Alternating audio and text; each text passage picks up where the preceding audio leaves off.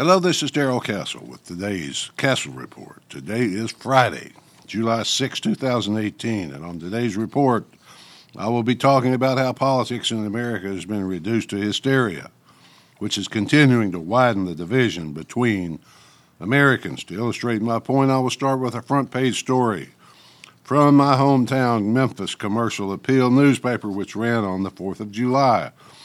The chairman of the Shelby County Democrat Party referred to local Republican nominees as, quote, demonstrably racist, homophobic, unethical, and unqualified, end quote. It seems that the chairman did not get his way on an issue of importance to him and his party in the upcoming election. He reacted not with debate and discourse, but with name-calling. The issue that he was concerned about seems to me to be just political tactics. Why should Republicans help his party get more of his voters to the polls? Instead of seeing it that way, his reaction was to throw out the dreaded R word. The Tennessee Republican chairman, of course, called on the Democrat Party to condemn his, quote, name-calling and outright lies, but the Democrats refused and doubled down as they usually do. If I were speaking for the Constitution Party against such an attack, I would take a different approach by thanking the gentleman for his honesty. That is a rare quality in politics these days. And his honesty gives us a chance to see who and what he really is. And it motivates us for the battle ahead. So thanks again. Anger, emotion, and spin rule the day in politics. Just inspire the mob to show up at the polls, even if you have to use emotional manipulation to do so. If you disagree with me, I will express self-righteous hatred, rage, and call you a fascist or a Nazi. Both left and right seem to believe that America is hanging in the balance, ready to fall with each issue that confronts us, and only they can save us. We don't all read, watch, or listen to the same media anymore, a trend that is exacerbated by social media, allowing us to be completely isolated from any opposing views. This creates a sense of despair about politics and society in general, as well as a belief that opponents aren't just wrong. They're trying to destroy all that we hold dear. The left is currently out of power and appears to be losing the fight. They broadcast constantly to the mob in an effort to get them to the polls. Don't bother trying, they say. You can't get ahead because the system is stacked against you because of your race, your gender, sexual preference, etc., etc.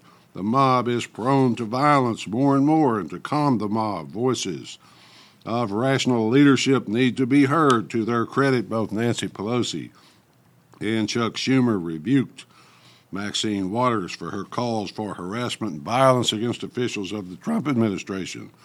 Nancy Pelosi tweeted a mild, "It was unacceptable" comment, which is really a private way of rebuking a very public statement. Chuck Schumer, on the other hand, went on the floor of the Senate and referred to such language as un-American. Both of them, though, went on to say that it was all Trump's fault. The left sees that it is losing. There are no legitimate issues left for them to campaign on. Therefore, we are all racist, white supremacist, homophobic, and practically, if not actually, members of the Klan. Did you know that according to the Southern Poverty Law Center, there are only about 6,500 members of the Klan left in America? Well, that's true. If you know that if the SPLC says it's true, then it is. But we are constantly told that racism is epidemic, that all light, purity, and morality flow out of the Democrat Party into the hearts and souls of America. Conversation and discourse are shut down. Debate is impossible as name-calling and calls for violence become the order of the day. Things are happening in the world of left-wing politics that even those on the left can't figure out.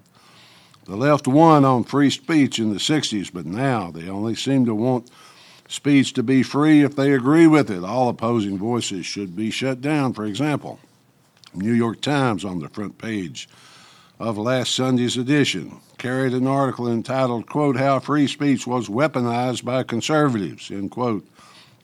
Even if true, I would argue that weaponizing free speech is a lot better than weaponizing the IRS, the FBI, the Department of Justice, the CIA, and the rest of the intelligence establishment as the Obama administration did. What the free speech argument means is that the left recognizes that if everyone gets to speak their mind, the left will lose, so they want the rules of the game changed so that the right to speak freely is curbed, except for them. We'll see if that approach continues to be successful. How could conservatives have weaponized a freedom? According to the greatest news organization in history, the New York Times, they did it by borrowing and building on the arguments developed by liberals. Well, as I said, the left won on free speech in the 60s. Now they want to deny it to the rest of us.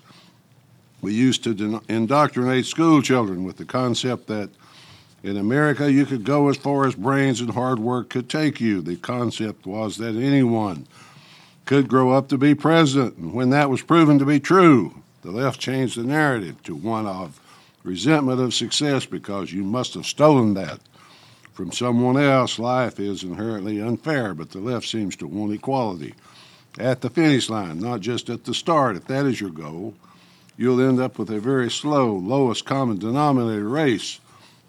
I understand that life is really fair in Venezuela right now. The country has equality at the finish line. Everyone's in hell.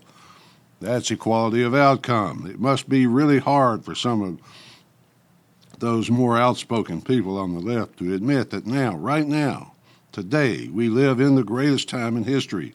This is the greatest civilization in the history of the world. Advances in medicine, sanitation, technology, and opportunity make this the greatest time and place. And often I wonder, where else in this world could you do better? If the answer is nowhere, then can't you say one positive thing? And if there is a better place, why not move there? Whatever gains are made, it's not enough, because there can never be enough to satisfy the relentless demands of those who must have their way. It is a relentless but incremental assault on everything individual in favor of the all-powerful collective. The goal is apparently to gain control of the mechanisms of power so they can be used to take income and decision-making ability from those who now possess it. They control the media, and therefore what is currently reported as news. It is hard to find actual news now, because most of what is disguised as news is really just entertainment and reality TV. They parade their experts in front of us to tell us what is right and wrong, but often these people are not commenting on what their expertise really is. A good example would be Bill Nye, the science guy, who has an engineering background, but actually, for the most part, comments on climate change. No one ever asks about the obvious inconsistencies in what the experts say and do. If we don't cede our liberty to the federal government, they tell us, we're doomed because of climate change. They all seem to know the weather will be 50 or 100 years from now. Al Gore wants industrial society dismantled, so he flies around the world in his private jet talking about it here and there. He lives in a palatial mansion with a $2 million hot tub. It's like the old doomsday cults used to be predicting the end of the world, but when the date of the end comes and goes, it's pretty embarrassing for the cult. It's not embarrassing for the left, though. They just move doomsday forward and start over. You must serve the narrative of the left, whether you are an expert or not. As long as you serve the narrative, you'll be tolerated and pushed to the front, but if you violate in the slightest degree, you're persona non grata. TV makes the audience see whatever person on the screen is an expert. If it's on TV, it must be true. So control of that medium is pretty important. The friends of the left in Hollywood busy themselves patting each other on the back, giving each other awards.